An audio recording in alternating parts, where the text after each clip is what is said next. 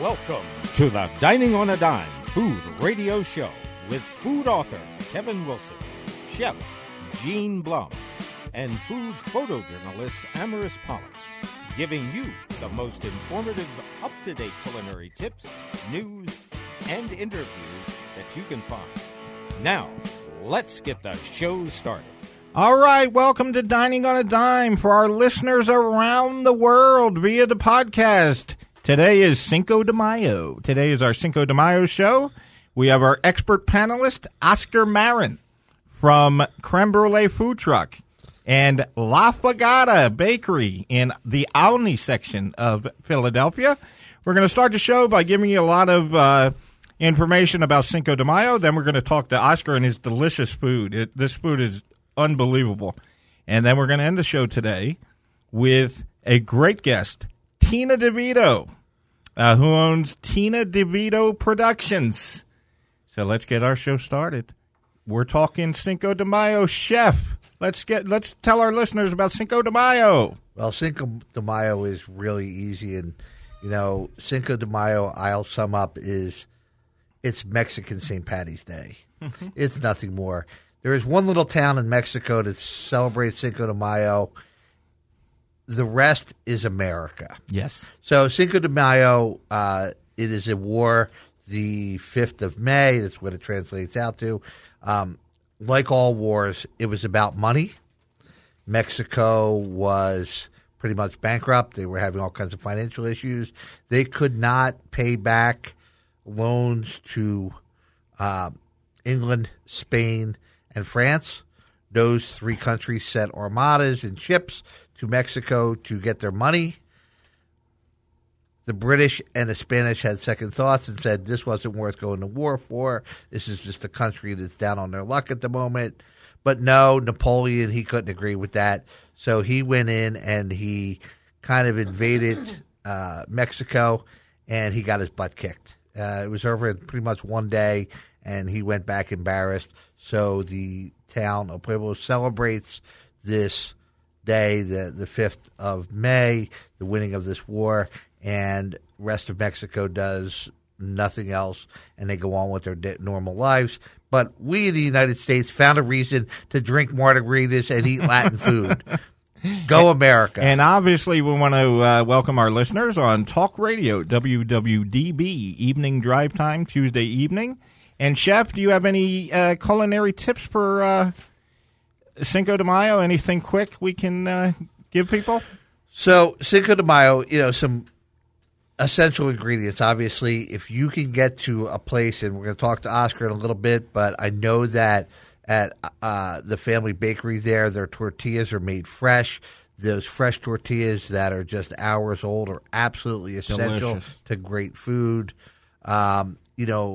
Lots of citrus involved. For me, I like to spice it up. I'm a big person with, give me some spice, give me some bite, give me big, bold flavors. To me, Latin food should be bold. It should grab you, the citrus in it, the peppers in it, the flavors in it should be bold. So, go big or go home. Well, I want to also mention the fact that, cilantro is one of those spices that they use a lot, along with jalapeno and, peppers and garlic. Garlic is something that's key that we all enjoy. I don't know anybody who doesn't enjoy garlic except for maybe vampires. But Cinco de Mayo, I want to say it also with the town of Puebla. They fly a specific flag to honor it. It's slightly close to the Mexican flag, but it's also green, red, and white. The green is supposed to signify hope. The white is purity, and the red is supposed to represent and honor those who fought for that day. And Americans, I'm the fun facts guy, all our listeners know that, but Americans drink more tequila than any other country, and you would think it wouldn't be that way. But here's the question for you, to our listeners. When you drink your tequila, do you drink it tequila with gold, or do you drink tequila blanca? That's a good point. Or do you just go agave? And let's get into history. We're all, historians. Chef is a culinary historian, but Franklin Roosevelt enacted a good neighbor policy to improve relations with Latin America. And that is why Cinco de Mayo came to be in America. And now in America, it's more popular than anywhere. I would argue that and just say it became popular because we get to eat and drink. I mean, the real reason Americans celebrate anything, it's really all about that. And Carnegie Hall opened in New York on Cinco de Mayo, May 5th. First manned spaceflight occurred on May 5th of 1961. So a lot of other things have happened. Do you think they had tequila on board? I was just gonna say, I'm like, I want, you can feel like you're up in space if you drink enough. Because if you put me on a rocket, I want tequila. I'm just going to go right there. And $658 million in just beer sales on May 5th. Because we love cerveza, too. Yes, we do. Did you know that Los Angeles has the biggest Cinco de Mayo celebration in America every year? Wow. So, I bet the city will be crazy. And there's the close proximity, too, to Mexico. And there's an estimated 80 million pounds of avocados are eaten on Cinco de Mayo. 80 million pounds. And the most popular type of avocado? Good. Haas. Oh, okay. Okay. And my favorite way to eat avocado? All kinds of ways. Guacamole included. And they are saying that the reason that Cinco de Mayo became alcohol-related is because in the 1980s, the beer companies wanted to, embrace the Latin community, the non-speaking, English Latin community. And that is why Corona, etc., it became linked to alcohol and Cinco de Mayo. Yeah. It's because of that advertising campaign. Does anybody remember that Budweiser, I believe it was Budweiser, I'll stay corrected, had a little campaign going during March of last year, April of last year, against Corona? Where the anti-Corona. And we are so excited. Oscar Marin, La Fogata in the Great Olney section of Philadelphia. We're going to come back with him. Let's go to break, and we'll be back with Oscar. To become a sponsor of our show and promote your business or event on every single podcast platform, including Spotify, iHeartRadio, and Amazon Music, in addition to WWDB Talk Radio every Tuesday at 6 p.m. evening drive time. Email us today at diningonadime@yahoo.com for our very low rates. And we're back. Amaris Pollock, introduce us to this fantastic guest. All right. I want to welcome Oscar Marin onto our show. He is the owner of Creme Brulee Food Truck, which has amazing desserts, but he grew up in the kitchen of his father's tienda, which was La Fogata Bakery. So I've been there, I've eaten your food, and you are, if you hear us munching on air, it's because he brought us a lot of food to dig into, because today is the celebration of Cinco de Mayo. And this food is delicious. Yes. And so, Oscar, thank you for coming. Why don't you say hi to our listeners? Hey, everyone. I'm Oscar, and they brought me on, and I'm here to talk about Colombian food. That's and right. I can't wait to talk about it more in depth. Yeah, exactly. So why don't you tell our listeners, like, when did your father come over here, and how did he get started into the food business? So my dad got here. Well, my dad and my mom both got here 1970s. He was a welder by trade. He used to work for Haynes Corporation right here, up here on Adams and the Boulevard before it got taken down. And then he was working with my grandfather, and then they finally bought the building at 5201 North 2nd Street here in Philly for the bakery in, 1988. And then in, 89, 90, when I was born, is when the bakery first started, which the original name was called La Manzana, the apple. And then from then, we just slowly moved on, got bigger and bigger. Then we bought the property next door and expanded. And here we are today, 20, 30 years later. Oh, man, it's been forever. And I know that you guys are a staple in that neighborhood, and I didn't realize that you are actually born when he opened up the La Fogata. Yeah, it's funny enough, I always forget that I was born when that all happened. But we were definitely a staple back in the early 90s, mid-90s. At the time, we were the only Colombian bakery in the area, and we used to have all the Colombians coming to us in their yachts and everything, because at the time, if you guys know about anything about Colombia, you should know what I mean about yachts. Then after all that happened, mid-2000s, early 2000s, late 90s is when the other bakeries started to popping up, which some of the people that opened up bakeries have worked for my father, and then opened up their own place, brick and mortar. Almost like your father kind of brought the Colombian, food into Philadelphia, or at least Olney. We're humble. We're very humble. We don't ever we don't ever bring it up that much, but in essence, yes, I can honestly say we were probably one of the Colombians. Well, Oscar, for a clarification purpose, a bakery in the Latin community is not necessarily just the traditional bakery that we would see here in the Italian market. Correct. Where you're just going to get breads. Correct. And maybe you're going to get a tomato pie. Correct. A bakery in a Latin community is literally a takeout cafe per se.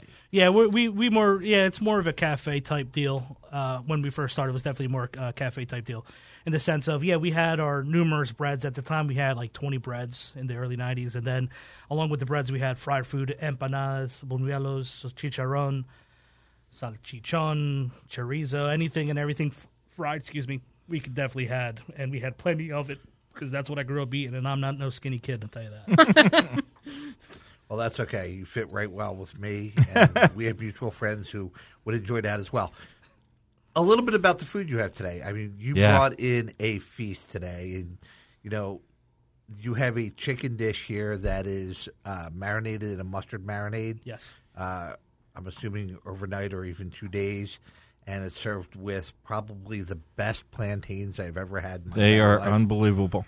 But that chicken is so full of flavor, so moist. Tell us about what you brought today. So I can't take credit for the chicken dish. The lovely ladies that work for us definitely took that and ran with it.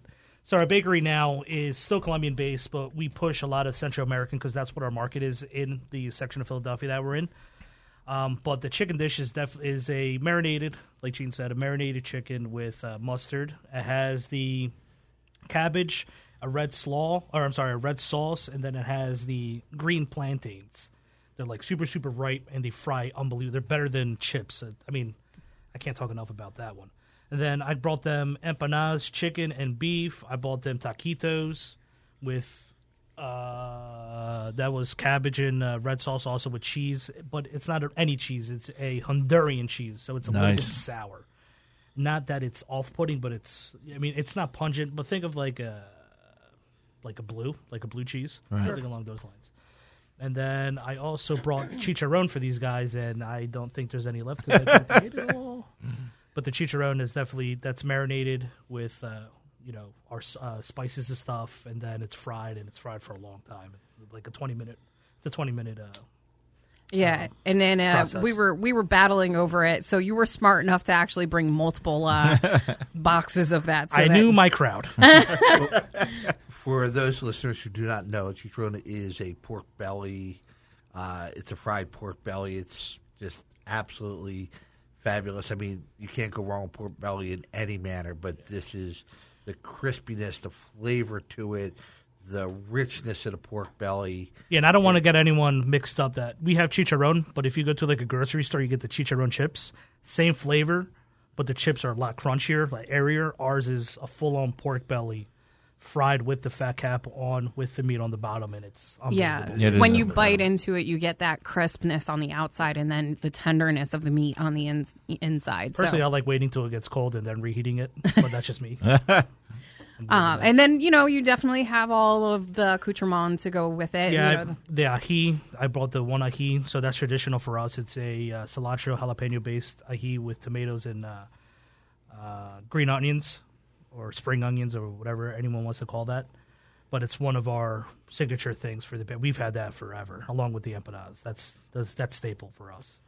And then the breads, I bought them something called the quesadilla. It's not like a Mexican quesadilla where it's tortilla. This is more so I want to say like a cornbread with sesame seeds on top, so you get the flavor. It's very heavy. It's definitely made for coffee. And then a pan con queso, which is basically a bread that's laminated. Think of like a croissant with queso blanco inside with queso blanco on top to cook.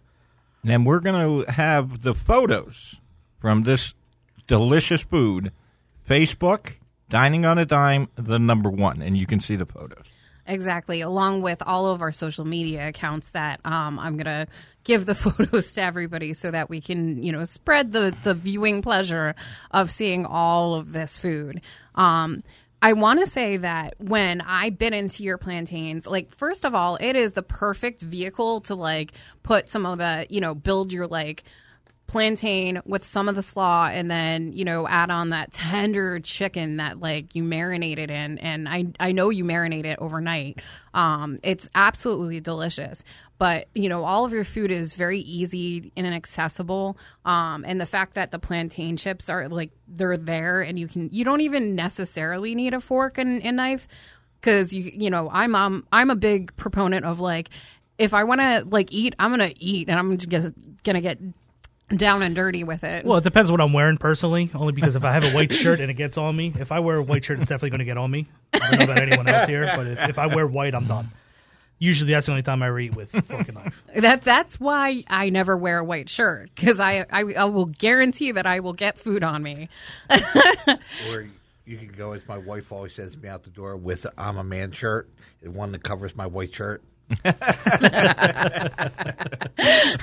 Now, I know that your most popular dish is actually in front of us right now, but why don't you explain some of the other popular dishes that you guys offer?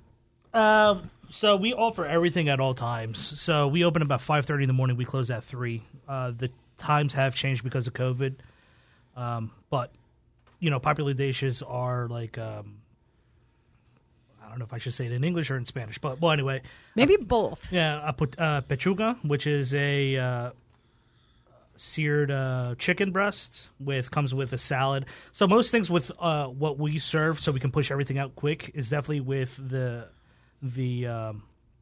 cabbage and the sauce that goes with it. So that's really our basic staple for the sides, and then we just put on top whatever else. Or it comes with a side salad, which is, just your regular house salad with a cucumber, onions, and things like that. The other popular dish that we have in the morning that we sell hundreds of is something called a baleada. So what a baleada is, it's basically a tortilla, like 12-inch tortilla with refried beans, frijoles, aguacate, which would be avocado, and then it comes with eggs and the cheese that I mentioned earlier, the little sour cheese on top. And I personally thought it was crazy that people would buy this because I didn't grow up eating that. This is definitely a Central American thing.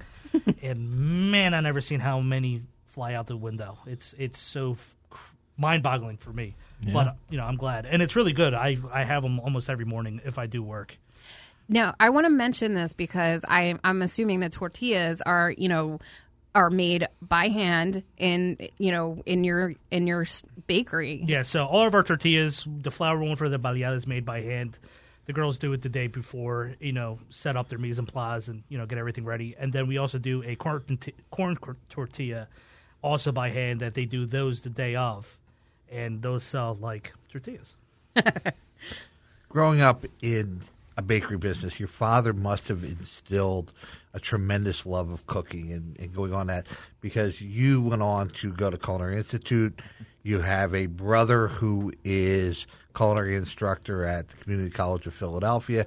So food is certainly something really strong in the family. What was it like growing up, from an early age, being there, in the bakery and learning a lot of the yelling. culture? A lot of yelling. There's definitely a lot of yelling. And for the listeners that have family-owned business, they will understand what I mean by that. By a lot of yelling, it's a lot of headbutting.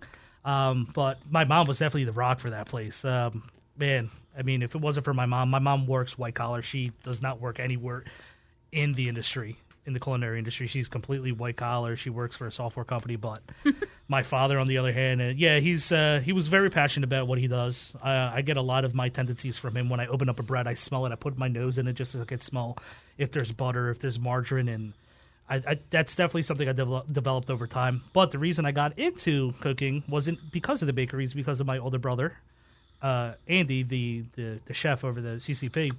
when I was young, he was flambeing. He was flambeing something, and then it was the flame, and I was a huge pyro when I was a kid. But fire is really what got me into the field of culinary arts. When I was teaching, I would take my students to events all the time, and we would always do a coffee station, and we would always do a Bananas Foster station. Yes. And they would fight over who would be on the flambe station. And, if it calls for 2 ounces of rum, no, we're going to add 6 because it'll be a bigger flame. I get your passion. That would be the whole bottle of rum. Half for the dish, half for me. I'm just kidding. I wouldn't do that. Got to be professional. But yeah, I mean, I got into the field, and I don't regret anything that I've ever done. As a family, there's 3 brothers, my mother and then my father. The 3 brothers, we all work there. My eldest brother, I should say, was the baker there while he was still in school at CCP. My middle brother was there. He was one of the fry cooks. He just dropped empanadas and, all the other types of fried food there and just, always maintained everything. And then myself also was a fry cook. But I also was doing breads there, like when I was 18, 19. And then I left, and we all left the bakery to do our own thing. And then we're slowly all coming back to the roots of 2nd Street.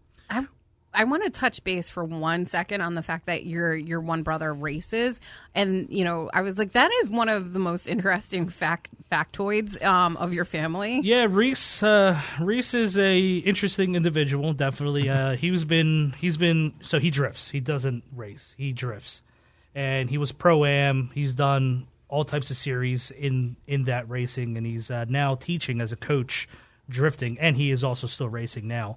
After about 7 years since he's officially been out, to race again. And he's getting a lot of traction again. But yeah, he's teaching individuals how to drift now up in Evergreen Raceway up in Drums, PA. So he's bringing the heat on the road and in the kitchen. Well, he's bringing the heat on the street. We, the other 2 brothers, me and my other brother, bring it into the kitchen, but Reese still comes down daily to the bakery, make sure we have everything. I mean, it's as my father's getting older, we're all helping out and going to Restaurant Depot, ordering, picking up things and everything, and it's a lot of work. Definitely is a lot of work. Well, it'll get there fast with him. Yeah, well, as long as you don't get stopped at these lights. Yeah. Well, and for people who don't understand what drift racing is, it's challenging in the fact that you basically slide through the curves. You gun it and you come up to the curve and you apply your brake and you just kind of slide through the curves. You drift through them. That is the whole mechanism of For drift layman's racing. terms, yes, that's exactly. And Oscar, you are the perfect guest for our show. We have supported family business since the beginning of this show. Let's talk about what's it like, Olney. I love Olney, the Olney section of Philadelphia. What's it like having a family business? What's it like serving the community for so many years? So, we've been there. I mean, for the listeners that don't know nothing about Olney section of Philadelphia, it's not the nicest part of Philadelphia. I mean, for layman's terms, it's not nice. But we've been there for 30 years, and the community definitely knows who we are. We take care of everybody that needs taken care of. So besides the bakery stuff, we do bill payment. We do cargo services, like parcel service to other countries. We do money transfers. We do everything, and we're a one-stop shop for the community. We have a lot of the community come out, and we take care of them. They take care of us. We have property there that our neighbors watch. God forbid something were to happen, we get phone calls. But it's definitely a tight-knit community, and especially, God forbid anyone ever needed anything, I know for a fact, and I've seen my father give money to the neighbors that were, not so well off. But we definitely took time to make sure the community was always taken care of. We have an older gentleman. We call him Bob, but I just recently found out his name was Joe, but that's another story for another day. He's an older Irish guy. He used to work on jukeboxes, but he's been coming to us for I don't know how many years, and every day we always give him a free coffee. And then there's another guy, Leroy. He is not so well off. He had a rough past. And he also gets a free coffee every day. He comes in 3-4 times a day. He was a boxer. He's a great guy. But we do our best to definitely take care of most of the community when we can. And you're on 2nd Street in Olney. What is the cross street? So 2nd Street in Duncannon, 5211 North 2nd Street. Nice. So 2nd in Duncannon. Serving the community. That's fantastic. We try to make everybody happy. We definitely do our best to do that.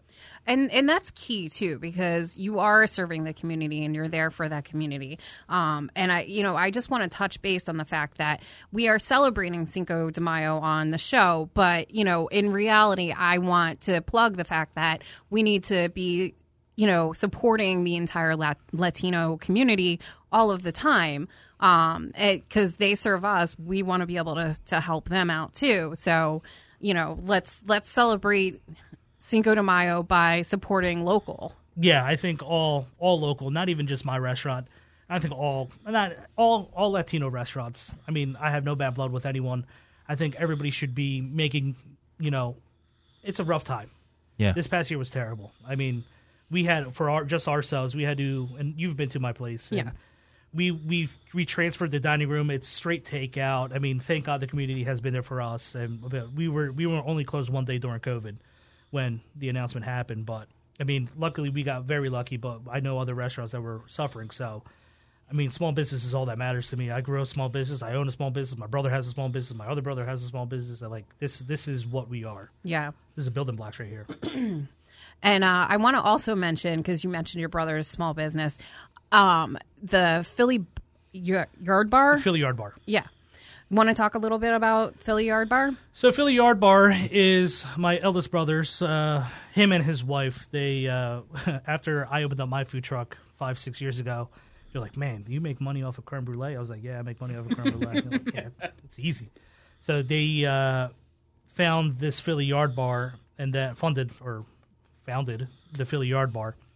So what the Philly Yard Bar is a mobile bar unit that is pulled by a truck, goes wherever you need it to go, sets up, has a bar inside. That's what we give you. We give you the bar, and we also sell the bartender if needed. But you guys take care of all the booze. But it's definitely an upscale thing, and I am so grateful that he has something like that, because we use that for family parties when we don't want to miss that. I was going to say, have you guys ever collaborated and just thrown like a big party or a big bash? So for my niece, her 16th birthday, it was my truck at the Yard Bar there, and then it was definitely fun for us to do that. But me and him have been at places together, unbeknownst to each other. We're like, yeah, we communicate, but sometimes things fall through the crack. I'm like, yeah, what are you doing here? He's like, what are you doing here? I'm like, oh, I'm serving. He's like, oh, me too.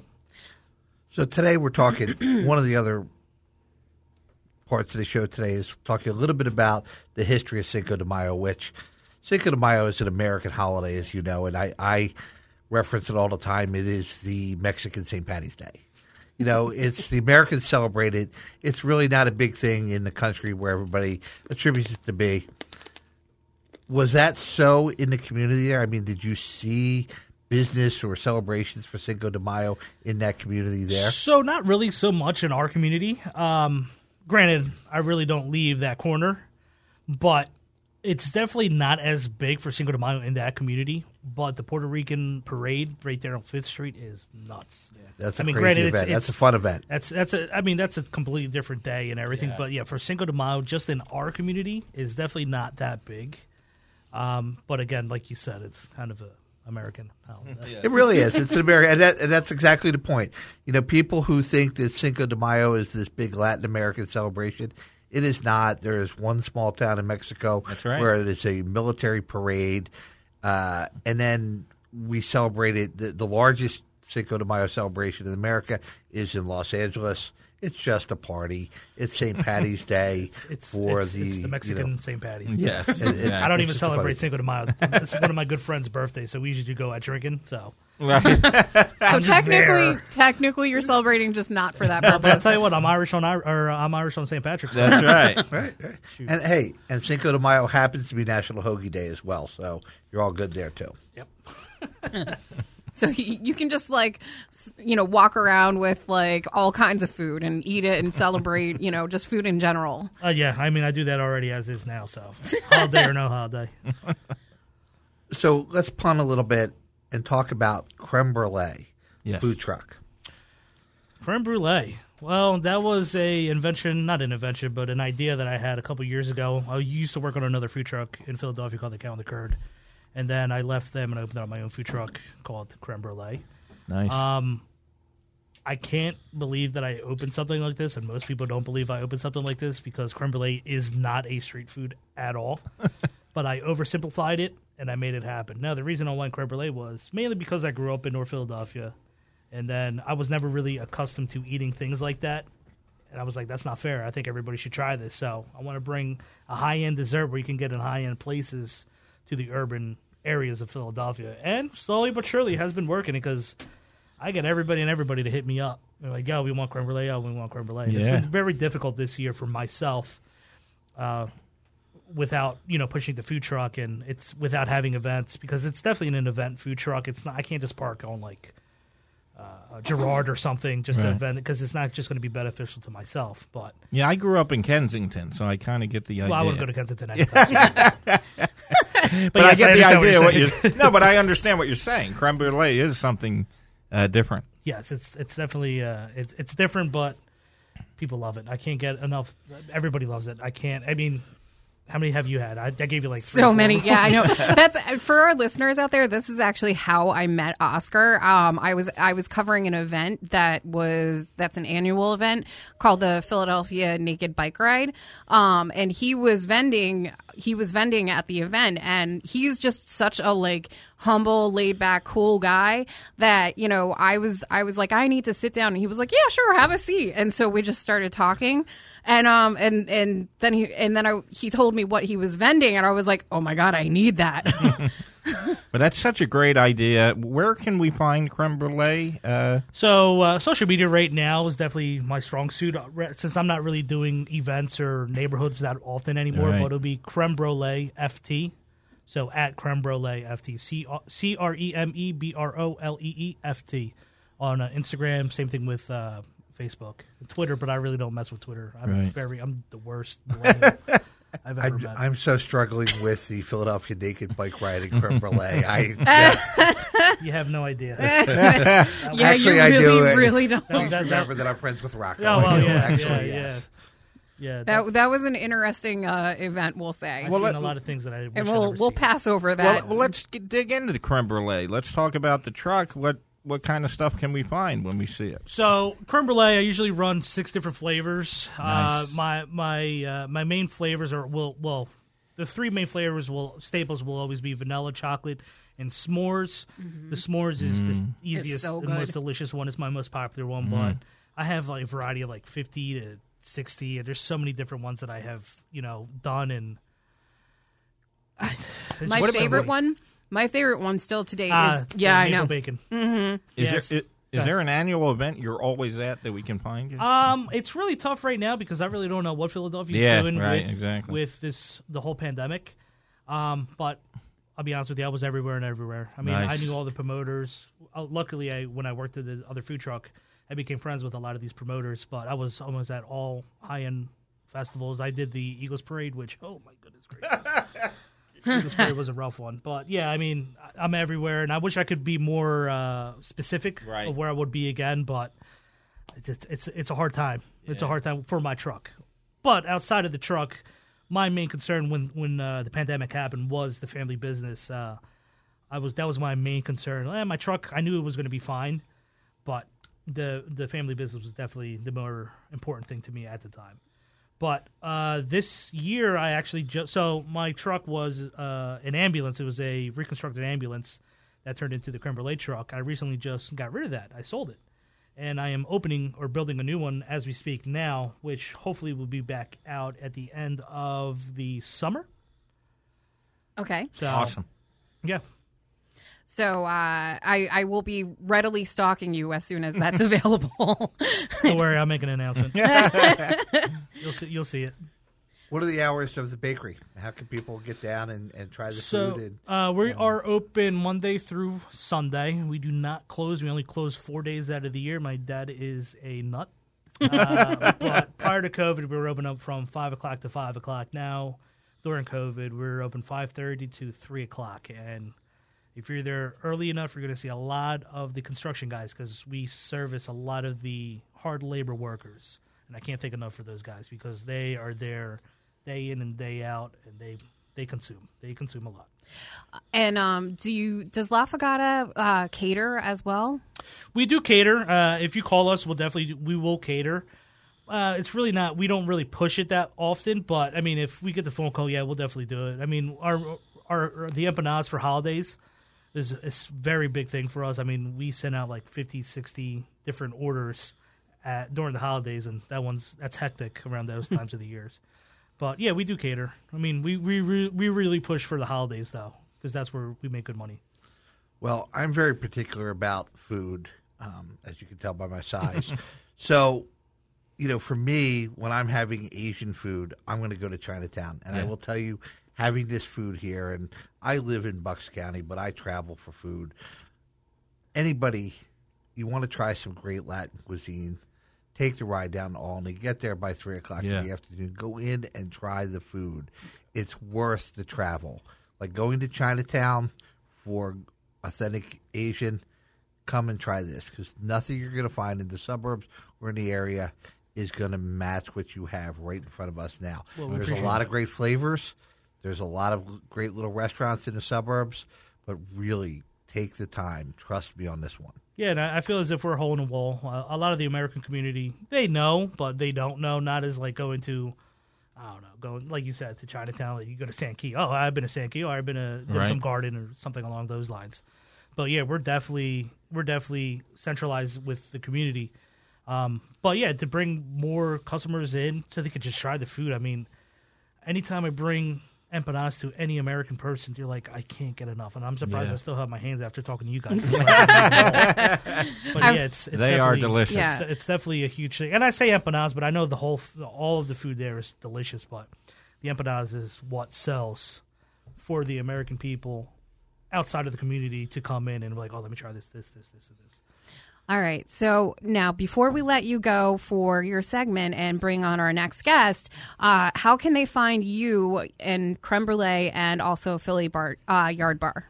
All right. So for the bakery, it's at 5201 North 2nd Street, 19120. That's in North Philadelphia. That's 2nd and Duncannon. For Creme Brulee, it's at Creme Brulee. So CREMEBROLLEFT for Instagram.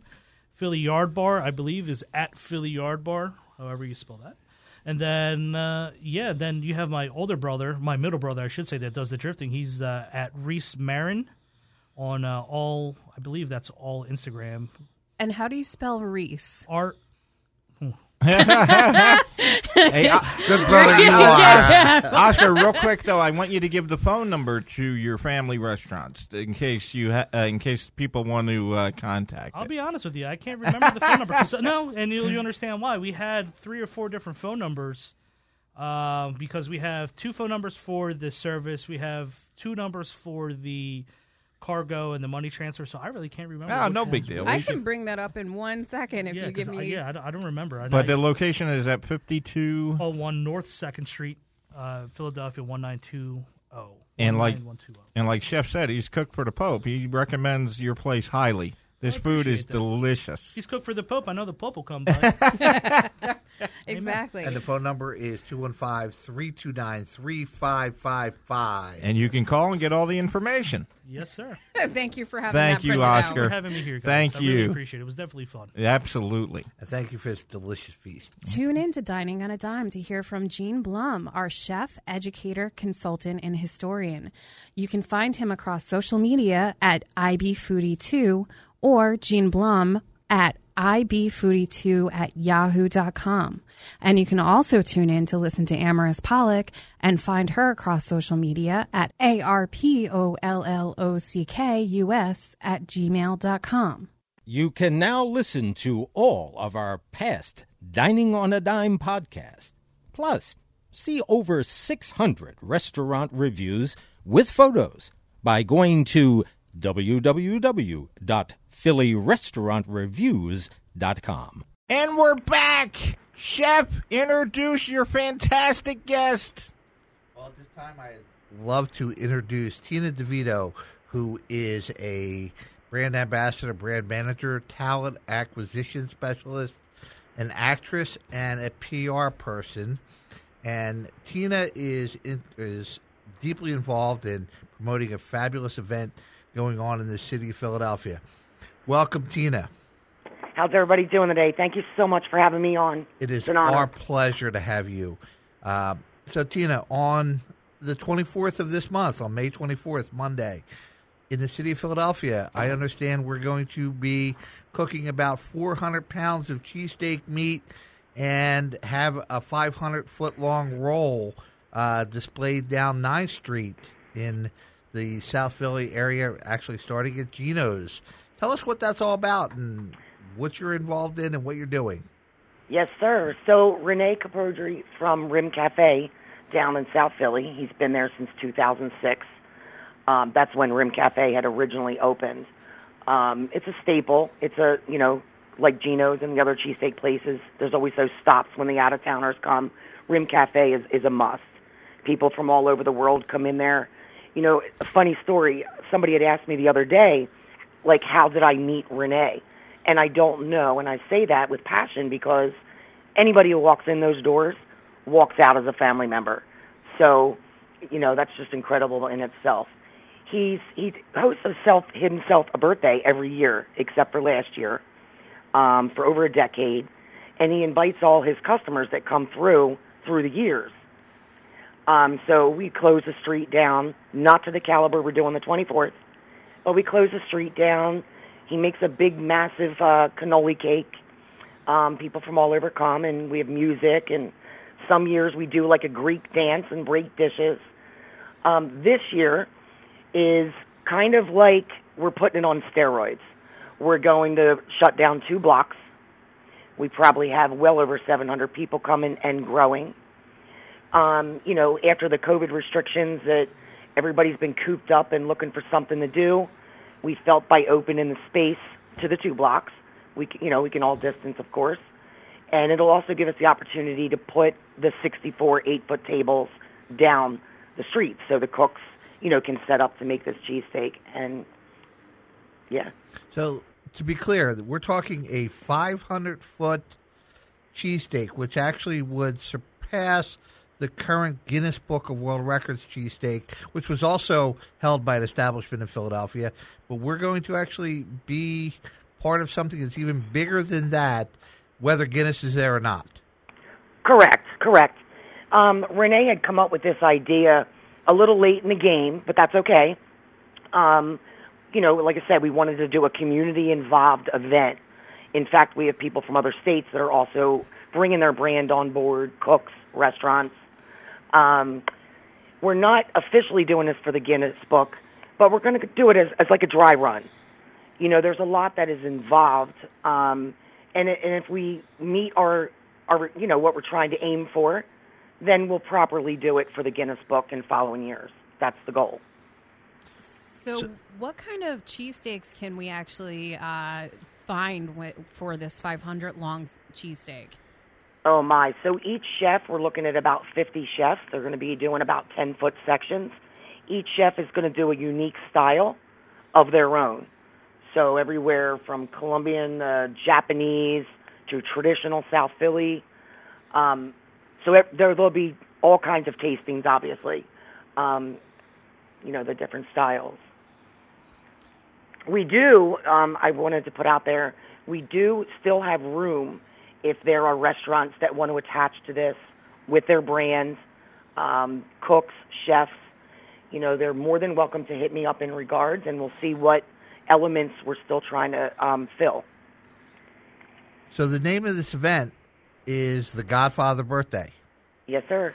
And I'm assuming the Godfather is Rene itself. Yes, he is. He's everybody's godfather. He really is. It's funny. I have not met him yet, and I already feel like I'm family. He just his comments on social media, everything that he does, he really makes you feel so welcome and such a part of his family already. And you actively seek him out like you would a family member each day to see how he's doing.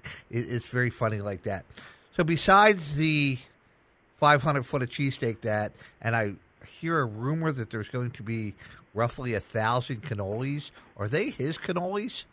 Yes, they make them every year. It's a real treat to everybody. We look forward to that element. So this year there's going to be over 1,000 single cannolis. opposed to the cannoli cake, because the size of a cake for this many people would just be overwhelming. So they can come down and they, sample the cannolis at the event. We'll make sure we have enough for everybody, of course. And his wife, Belle, will be behind that. That'll be her job. She's also, like I said, like Renee, like family. You walk in the door, it's a very warm environment and, family. So for our listeners, Rim Cafe, which is 9th and Federal, I was there last week. I had, several cannolis, I confess. I was going to call you out on that. Yes, several cannolis. Yes, you were. I knew that ahead of time. So I had several cannolis. This is a big statement for those people who know me in the city of Philadelphia. They were the best cannolis I have ever had. Okay, yes. So I am really, into sweets. I love food. They are the best cannolis I ever had, as well as an amazing latte, and to die for hot chocolates. Like, I don't care that it's 110 degrees in July. Yes. Their hot chocolate is dessert.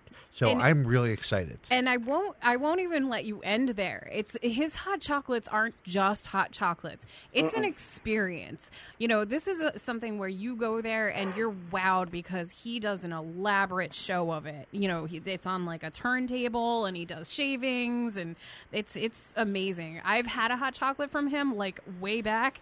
He probably wouldn't remember me, but but I have to say, if you want hot chocolate, you have to try Rim Cafe's hot chocolate. They definitely are a limited edition shop. Like, they're all about presentation and uniqueness. And I will forewarn you, they do make a baked cannoli that is absolutely to die for. So next time you go down there, I highly recommend that you try that. But I warn you of the addiction process. I was going to say, maybe I'll head down there after we leave here.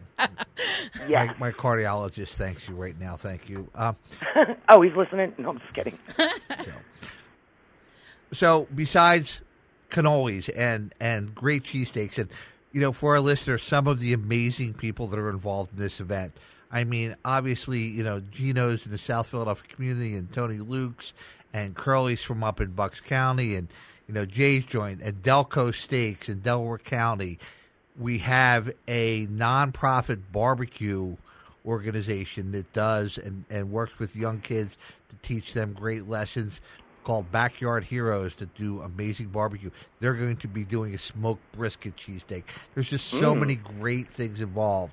We have all this great food, but we have entertainment too. So can you touch a little bit? I know that the entertainment is all about you. Can you tell us a little bit about some of the people who might be showing up? Sure. Well, let me just make one plug, a must, for Jason at South Jersey Party Rental. And I have to tell you, he is an important element to this event because he is bringing the tables to support this one, 500-foot-long cheesesteak. And without that, we couldn't have done it. So I definitely want to thank Jason for that, because we're going to need it. He's a great guy. Yes. We're also going to have a stage with some performers. Some are surprises.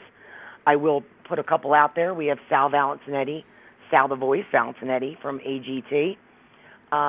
We have Big Time Tommy. He's an Instagram influencer. He's also a reality star. And he was also on AGT with Sal. We have a special guest.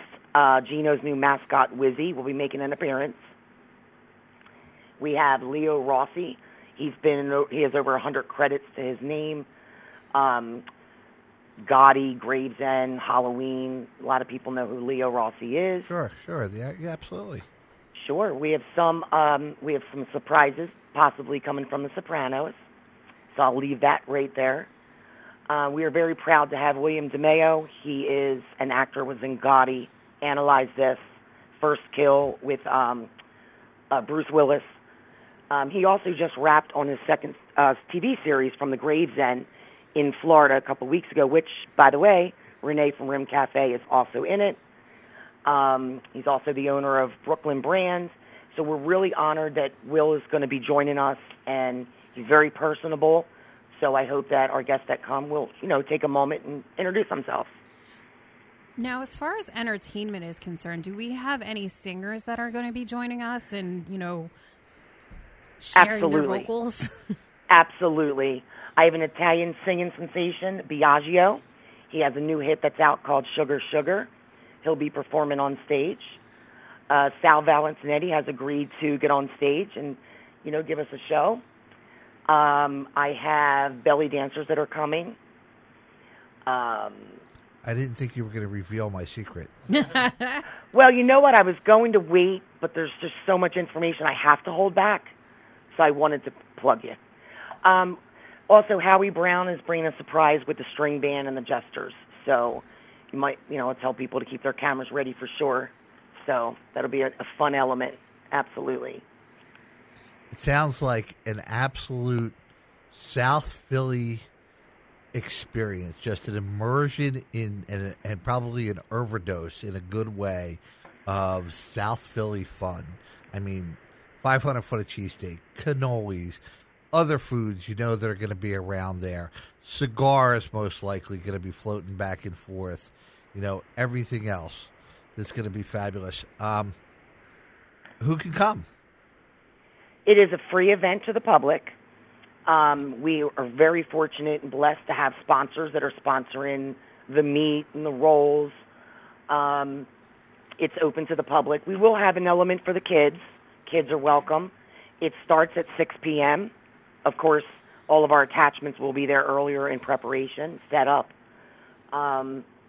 Yes, it's a free event. It gives us the opportunity to give back to the community and outside the community, because we do have people from New York, Connecticut, New Jersey, Delaware, Maryland. It's not just South Philly. However, we're going to show you how South Philly does things. That's our goal. Love that attitude. Now, Yeah, and I would say this, if possible, and some of the locals can take Uber, that might be in their best interest, because I'm sure parking's not going to be fun. So. Now, as far as the 500-foot cheesesteak is concerned, people will not be able to eat it while it's being assembled. So will there be any food vendors outside of the 1,000 cannolis that are going to be handed out? We are going to have some lunch trucks that are going to be on the property. We are also looking for additional sponsors that may want to bring their brand on, whether it's in regards to waters, chips that would go with the steaks. This is a great opportunity. We have a lot of press that is, calling by the day. We have Keith Jones from NBC 10 that will be on location. We have Whitney from the City Pulse. She covers a lot of these high volume events. Wise Guys Show. Yeah. And Dining on a Dime, obviously. Yes. Yeah. So we're going to do a live feed. If people want to get involved and come down, how do they reach out? Who do they reach out to get involved and become a sponsor, become one of the cheesesteak makers at the event? How do people get involved? They can contact me personally with Tina DeVito Promotions at tinadevito@hotmail.com, TINADAVIDO @hotmail.com, or on Facebook at Tina DeVito Promotions, as well as Instagram. And they can also contact you, Gene, since you are an important asset to putting this all together. So. And how would they be able to find more information on Rim Cafe? The Rim Cafe is all over the internet. You can go to rimcafe.net. You can locate them on Facebook, Instagram, Twitter. They have several 100,000 followers, again, from all over the world. So, in our last minute or so here, Tina, tell us a little bit about what else do you do? Well, the easier question, what I don't do. I do a lot of red carpet events. I do a lot of talent acquisition in regards to music, actors. Most known locally I did the premieres for Creed 1 and Creed 2, as well as I worked on the set for that. So I felt an obligation with my business to do the premieres, which was a huge success. I work a lot with celebrity boxing. We do a lot in Pennsylvania. I just had a successful event in Philadelphia a couple weeks ago, and our big fight is in June. So I do everything from that to product branding. There really are no limits. And what is the big fight? Aaron Carter. Everybody knows Aaron Carter. Mm-hmm. And Lamar Odom. from the Lakers. So they are our main card. Yes. All right. My money's on Eric. So Tina, oh, Thank you so much for being on and sharing this great event with us. We so look forward to it. We know that this is going to be really the kickoff to the summer season here in Philadelphia. We're going to beat Memorial Day and kick off the summer season with this great event and your great talent. Thank you so much. I appreciate that. Thank I you, appreciate Tina. that. I appreciate that very much. Thank you. Thank you. Thank you, Tina. Okay, let's give our tags. Dining on a Dime, the #1 on all social media. PhillyRestaurantReviews.com for 122 of our past shows. Chef tags. You can find me at Gene Blum or IBFoodie2 across any of the social media platforms, or you can email me directly at ibfoodie2@yahoo.com, IBFOODIE, the number 2 at yahoo.com. and you can find me under Amaris Pollock or ARPOLLOCKUS on most social media platforms. And if you would like to be a guest on our show, please feel free to reach out to my email, which is arpollocus@gmail.com. And we will see everyone next week.